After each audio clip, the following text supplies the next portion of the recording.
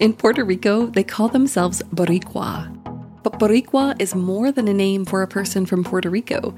It's a way of life that means embracing the beauty that surrounds you, seeking adventure no matter where it may lead, and sharing that vibrant spirit with everyone you meet.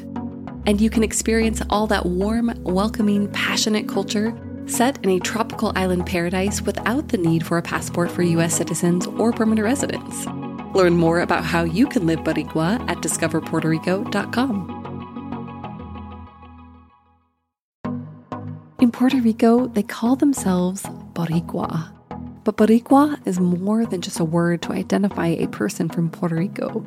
It's a way of life that means embracing the beauty that surrounds you, seeking adventure, and sharing that vibrant spirit with everyone you meet. In Puerto Rico, you can experience a tropical paradise with world-class beaches. You can immerse yourself in the rich 500-year history of Old San Juan, where there are stunning forts, classic town plazas, and iconic monuments. You can indulge in a foodie paradise with renowned restaurants, seaside kiosks, and an innovative cocktail scene. And you can take in an abundance of natural wonders like El Yunque, the only tropical rainforest in the U.S. National Forest System, all without the need for a passport for U.S. citizens and permanent residents. Learn more about the warm culture of Puerto Rico and how you can live Boricua at discoverpuertorico.com.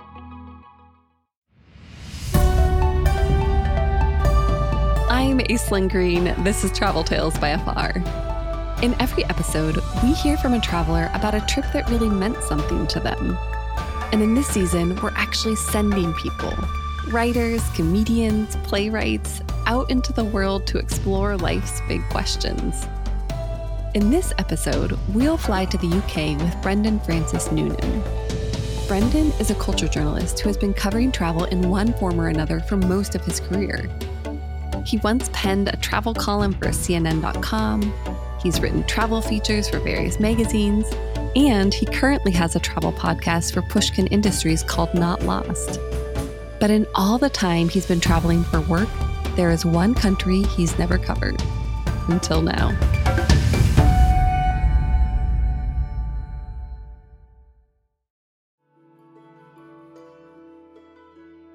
My mother's family is Croatian. Her name is Neda Solomun. My uncle's name is Vladimir. When I was a kid, we adopted my cousin, Marinko, and in the summers, we would visit my cousins, Zoran and Dragan, and their parents, Anka, Boris, Ante, Seka. My name? Brendan Francis Noonan. Clearly, something got lost in translation. Well, not exactly. My father's name is Francis John Noonan, and he hails from an Irish family. We're mostly Irish, and that's where Brendan comes from. So technically, I'm from two distinct ethnic worlds, but I've always gravitated towards the Croatian side. There's the food. I love garlic, fish, olive oil, artichokes, figs. There's the genetics. I'm tall and lean like my Croatian relatives, and my stomach can handle garlic, fish, olive oil, artichokes, and figs. Lastly, there's the vibe. The Irish side of my family, very Catholic. The Croatian side, godless socialists. Just like me, comrade. So when I grew up and started traveling on my own, it was only natural that I visited and wrote about Croatia over and over. Ireland, not so much. Then, in early 2020, I was invited to a work conference in a small town in County Limerick. And from the moment I arrived, I felt at ease. The Irish people were kind, the abundant greenery lifted my spirits, and I was never once called Brandon instead of Brendan. In fact, the only real trouble I had was understanding why I hadn't come back sooner. I say back because Ireland was the first place I ever traveled overseas. When I was 9 years old, my family flew to Dublin and drove to Donegal County in the northwest of Ireland. That's where my grandmother's family hailed from. Thinking back on it, it's honestly where I fell in love with travel in the first place. I loved air travel, the lavish Irish breakfast, and being able to stay up late. And even though now air travel's hell on earth, a high cholesterol diagnosis won't even let me look at an egg, and I fall asleep drooling on myself by 10 most nights, I still love travel. So 3 decades later, I decided to go back to Donegal to see what I'd been missing.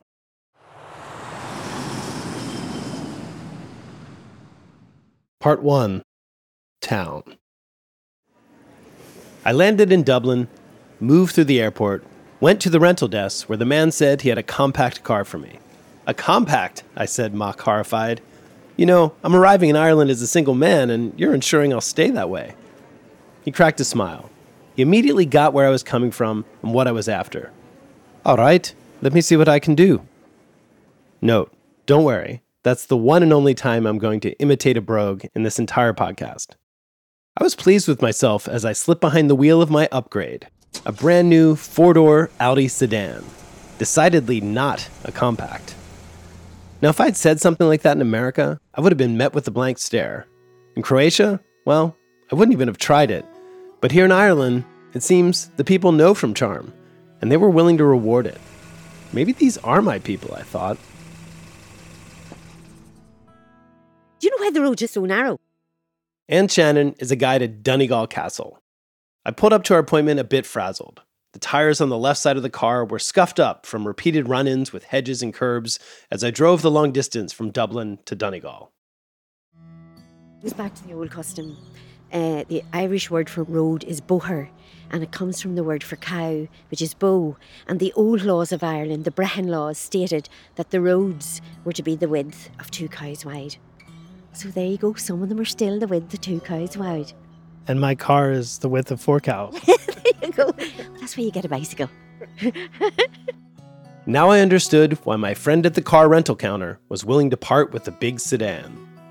The roads are too small for them, so everybody wants to drive compacts.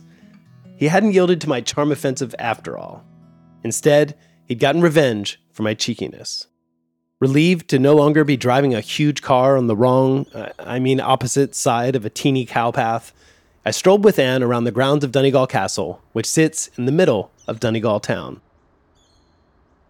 And to be honest, it's pretty modest as castles go. Just a 3-story building with one long roofless wing, but I wasn't visiting it for architectural reasons. Well, we're in Donegal Castle, which was a castle built by the O'Donnell clan in the 1470s. Now, the O'Donnells came to power around the year 1200, and they built several castles in Donegal, some of them for defence. This one here was built essentially for defence. And that is shown in the width of the walls, which when you go inside are about 3 yards wide. Can I interrupt you right there? Uh-huh. So my grandmother's name was O'Donnell, Frances O'Donnell. Uh-huh. Well, So when I was little, we came here. uh-huh. And like in my head, I was like, oh, this is where long ago my ancestors lived. That's probably not true, is it? Well, let's say at every corner, every juncture in Donegal, there's an O'Donnell. There's a lot. It's a huge big name here. Anne wasn't lying. During my time in Donegal, I would encounter O'Donnell pubs, O'Donnell solicitors, O'Donnell construction firms, and perhaps my favorite O'Donnell enterprise, O'Donnell mature cheese and red onion crisps. That's right, potato chips flavored with onions and aged cheddar cheese. Now, I don't know what the Gaelic word for umami is, maybe omami, but whatever it is, these chips had it. When I'd eat them, I'd think, man, these really are my people. And my relationship to the O'Donnells explains why I visited here when I was 9 years old, even though Donegal, back then in the 80s, wasn't exactly a tourist destination. If anything, it was considered a little perilous at the time because of its proximity to Northern Ireland. Donegal is in Ulster Province, an area colonized by the British in what is known as the Plantation of Ulster. It's called the Plantation because in 1609, the British began planting people there, mostly from Scotland and Northern England. And at this time in history, most of them were of the newly reformed Protestant religion. So the Plantation of Ulster, going back to that time, is the basis of so many problems that this island has had. They basically tried to, weave in some British Protestant folks and Make it a little England. That's what they were trying to do, make it a little England. But it really wasn't. It wasn't a success. Colonisation was not a success. Now, if this seems like a heavy topic to bring up in an episode of a travel podcast, I included it because it emerged unprompted within the first 10 minutes of my chatting with Anne. And that's because, as I would discover, the history lives right under the surface around these parts. In fact, it came up again later that same day when I met up with Niamh Coughlan, a local historian. We're sitting on what's known as the Diamond, which is the central area here of the town. The Diamond is a very particular term that you'll only hear in Ulster in the northern half of Ireland, and it stems from plantation times when the English came and colonised here, and this is what's known as a planned town. So it has a central area of commerce with streets radiating off, and this was used as a marketplace from the 1600s on. Niamh and I sit in the Diamond, which is shaped like a triangle, and look on as tourists scutter to and fro between shops. Local girls sit on a bench nearby and giggle. We are sitting in the heart of Donegal town. The region is also kind of considered Donegal, and then there's a town Donegal. What is their relationship? It's not the county town and it's not the main town, but it would certainly be, as far as tourism is concerned, it would be, I think, certainly the most visited town. As you can see, it's very picturesque, and it has a castle slap bang in the centre as well, which is a draw. The tourists love a castle. Well, everyone loves a castle. Who doesn't? I came here once long ago when I was 9. My father took 4 of his sisters. So it was my aunts, my father, my mother, me, and my sister. And by the time we got to Donegal, they were calling it the ADC tour. Oh, right. Another damn castle. That's good. So they were like, show us the pub and join us after. Brilliant. I like that. Niamh and I decided to take a walk through the village. How many pubs are in this town? Too many to mention. Yeah, I'm seeing like half a dozen right in front of me. Yeah, we're well served with drinking establishments, that's for sure.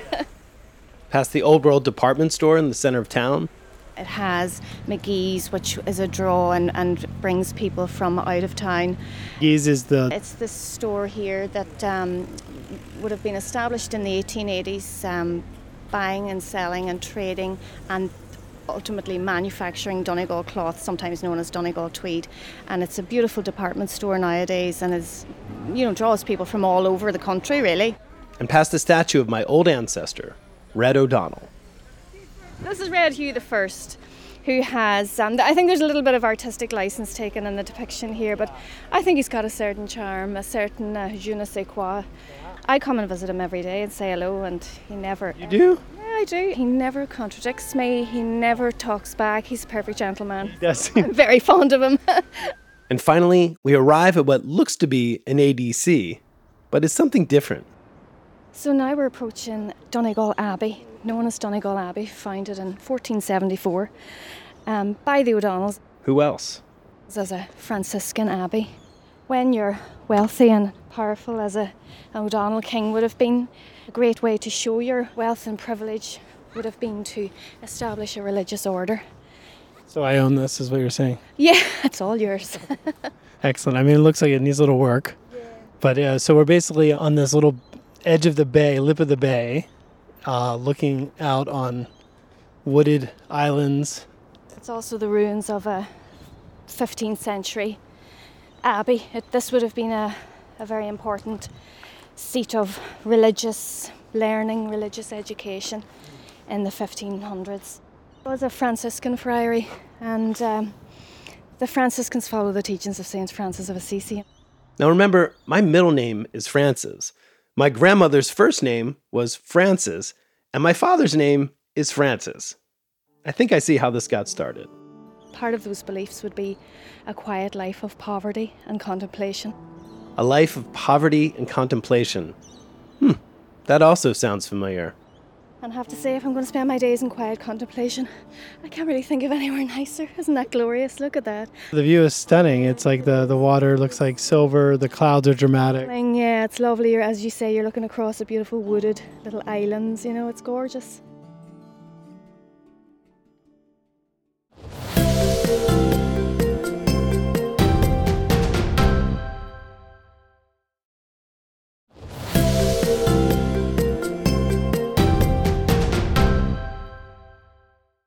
Part 2. C.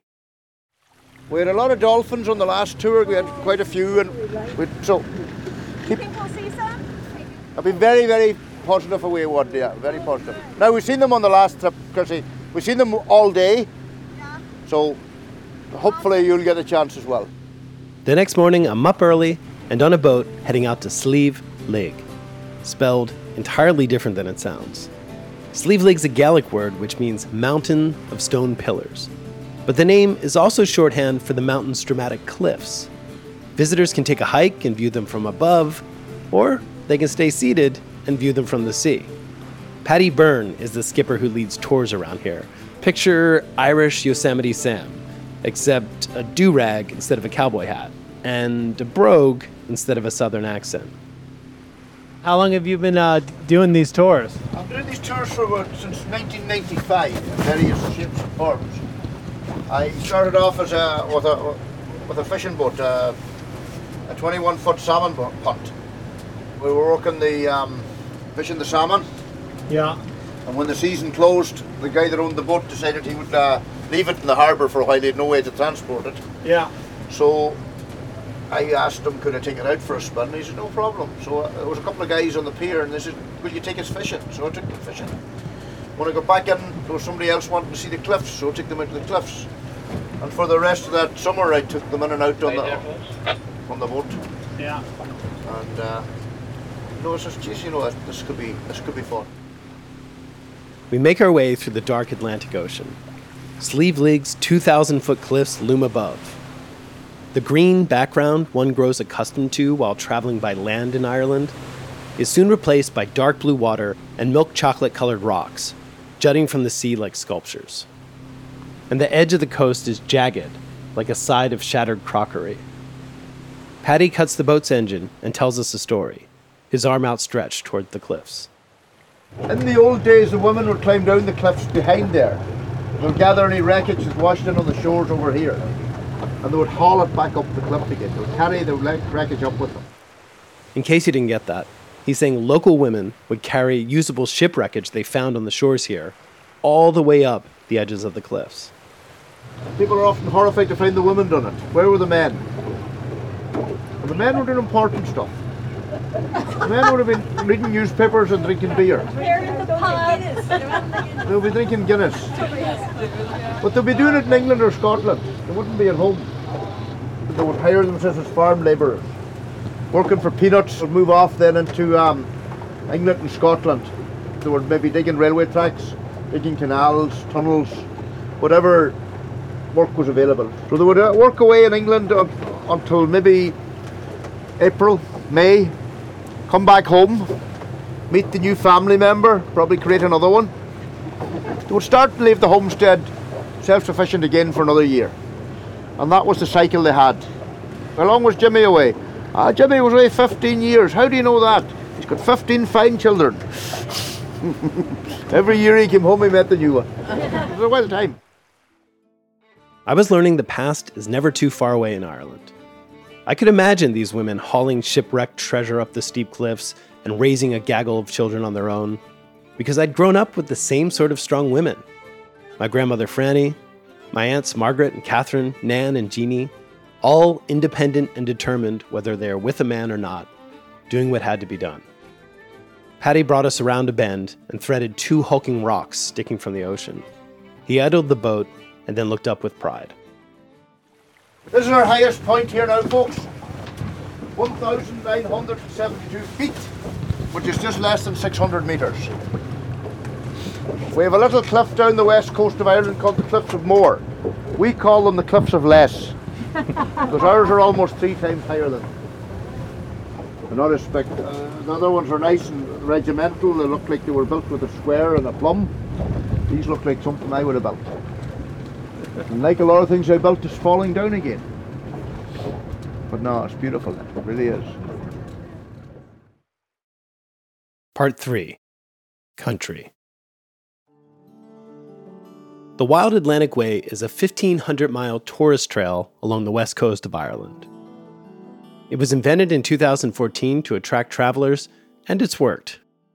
But as you drive along it and look upon the snarling ocean and the miles and miles of naked hills around you, you start to understand how hard life must have been here before modern technology and the global economy arrived.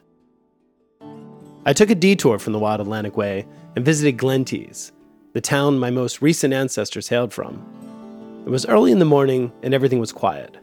And when I found the local historical society, it was temporarily shut down. If I wanted to get a better sense of the world my grandmother's family left behind, I was going to need to go someplace else.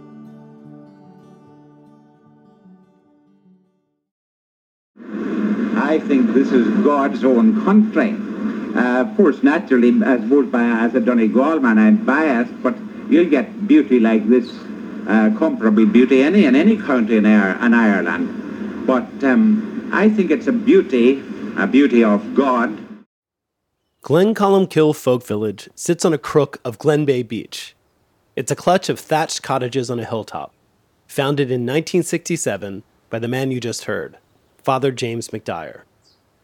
The folk village is a replica of the impoverished rural community McDyer found when he was assigned to this region by the church in 1951.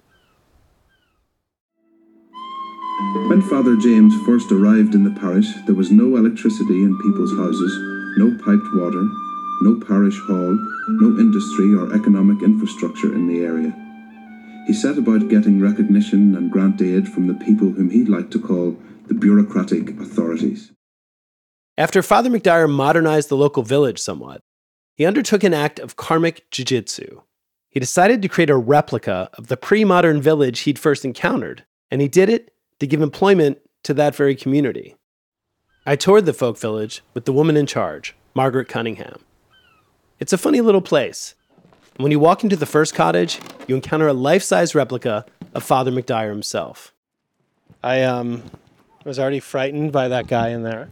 Yes, that's a replica of Father James McDyer, who founded the museum. I'm sure you would have picked up a few bits and pieces about him throughout the place. It's startling, though. That have you ever been spooked by that mannequin? Yes, and every single visitor is. And I think the funniest thing I ever seen was the smallest man in the parish carrying him through the grounds. We were putting a fresh coat of boot polish in his hair, but no, it was really funny. Somebody was driving over the road and they seen this really tiny man. He's about 4 foot nothing, carrying that huge statue. And it was just the funniest. He looks like Ronald Reagan. Each little cottage in the village is filled with artifacts that tell the story of Ireland. There's a replica of a town store with old Guinness beer bottles, a fisherman's cottage, and a famine pot, the cauldron where food scraps were accumulated and boiled into soup during hard times. It all felt a bit like a movie set, and apparently that wasn't a coincidence. When we were small, somebody was musing the fact that Liam Neeson might play Father McDyer in a movie. So what happened only last March? Who came here to be in a movie in that particular cottage? Only Liam Neeson. This was Liam Neeson. This here was Liam Neeson. No. Do you want to take a look at it? Yeah. But what was he doing here? What was the movie? An action movie called In the Land of Saints and Sinners. And he was using this as a part of the set? Yeah, this was the set. It's called Finbarr's Cottage. And if you walk around, the movie was based in the 70s. So we fell heir to wonderful props and artefacts from the 70s. Because this house went to the 60s when the museum opened in 67. Right. But then everything in it we brought it up to the 70s. It's funny the way Hollywood movie made us kind of revamp back into a proper home feeling. Also, Liam Neeson's not a bad looking guy. He's not a bad looking guy. I got to meet him, and when I was leaving, he says, "Do you not want a photograph?" He said that. Of course I do. Margaret's not an actor herself, but she is right out of Central Casting. Beaming, confident, game. I felt a kinship to her immediately. So what are some 3 things I should remember or take away with me when I'm here in Donegal? Well, I think for us in particular, the location, the scenery, the beauty, the culture, the crafts, the fact that has lived on. And I hope you get to hear some of the music. Yeah. Music and the people. The music, the people, the crafts. What are the people like in Donegal? What differentiates them from other parts of Ireland? I think what I've heard before is that because we're so cut off, a lot of our way of life and kind of humour and culture was kept because it wasn't infiltrated as much in other ways. And people tend to like our accents. Do you like our... Your accent's pretty damn charming. I'll give you that. Yours isn't so bad either. It's been really nice talking to you, Brendan, and I really appreciate nice talking with you. Coming here because, for a long time we were kind of forgotten, but not anymore. My last night in Donegal, I stayed in the town of Ardara, about 40 minutes north of Glencombe, near another inlet. For dinner, I had fish, chips, and a glass of wine. I'm still my mother's son, after all. After I ate, I strolled down the main street and poked my head into a local pub. There was a small room with a bar that opened out into a longer room, which was filled with musicians performing songs. They weren't a distinct band, but instead locals who showed up with their instruments and were taking turns performing. There was a handsome silver-haired man with a flute, a lady with spectacles and a string around her neck playing fiddle. All around them, a crowd gathered holding pints of beer. I took a seat at the bar, and next to me, 3 men in their 20s were talking excitedly. After ordering a drink and taking in the music for a bit, I started to have an uncanny valley kind of experience. The guys I was sitting next to, they looked a lot like younger me. I felt a bit like Ebenezer Scrooge looking back on myself with the ghost of Christmas past. In fact, had it not been for my hipster tote bag with a microphone peeking out of it, I could have passed for one of their older brothers. Perhaps it wasn't the fact that I didn't identify with my Irish heritage that kept me away from Ireland so long, but the opposite. It felt too familiar. These faces, these smiles, the outgoing nature of everyone I'd met was reminiscent of my father's family and many of my schoolmates growing up. On the other hand, my Croatian family was kind of exotic to me, something to learn about and explore. When I travel, I'm usually looking for a vibe shift, something new to sink my teeth into, and Croatia fit the brief, whereas Ireland, I guess I assumed it would fall short. But the past couple of days, taking the history of Donegal and its physical grandeur, there was a depth to it that I hadn't anticipated. And then, a funny thing happened. A young boy passed by wearing a Ronaldo soccer jersey, and it reminded me of all the little kids in Croatia who run around the cafes at night as their parents sip beer and take in performances of klapa and other local folk music. I remember sitting there too and feeling at home. And for a moment, I felt like less of a stranger to my own self. For a moment, I felt whole.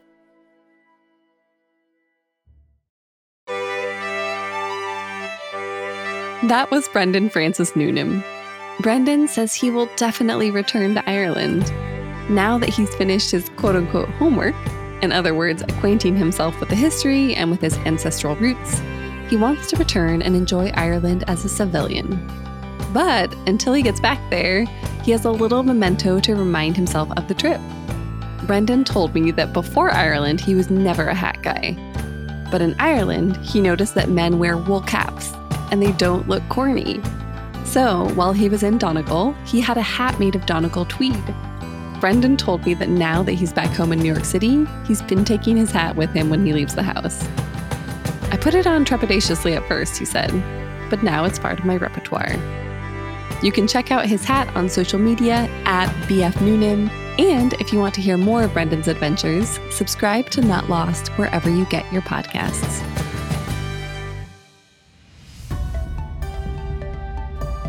Ready for more travel stories?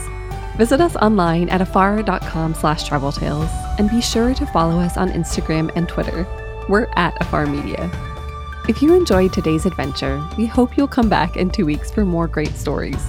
Subscribing makes this easy. You can find us on Apple Podcasts, Spotify, or your favorite podcast platform. And be sure to rate and review us. It helps other travelers find the show. This has been Travel Tales, a production of Afar Media and Boom Integrated. Our podcast is produced by Aislinn Green, Adrian Glover, and Robin Lai. Post-production was by John Marshall Media staff Jen Grossman and Clint Rhodes. Music composition by Alan Karesha. And a special thanks to Irene Wang and Angela Johnston. I'm Aislinn Green, your traveling as much as I possibly can host. I am so happy to be on the road again. As we explore the world this year, remember that travel begins the moment we walk out our front door. Everyone has a travel tale. What's yours?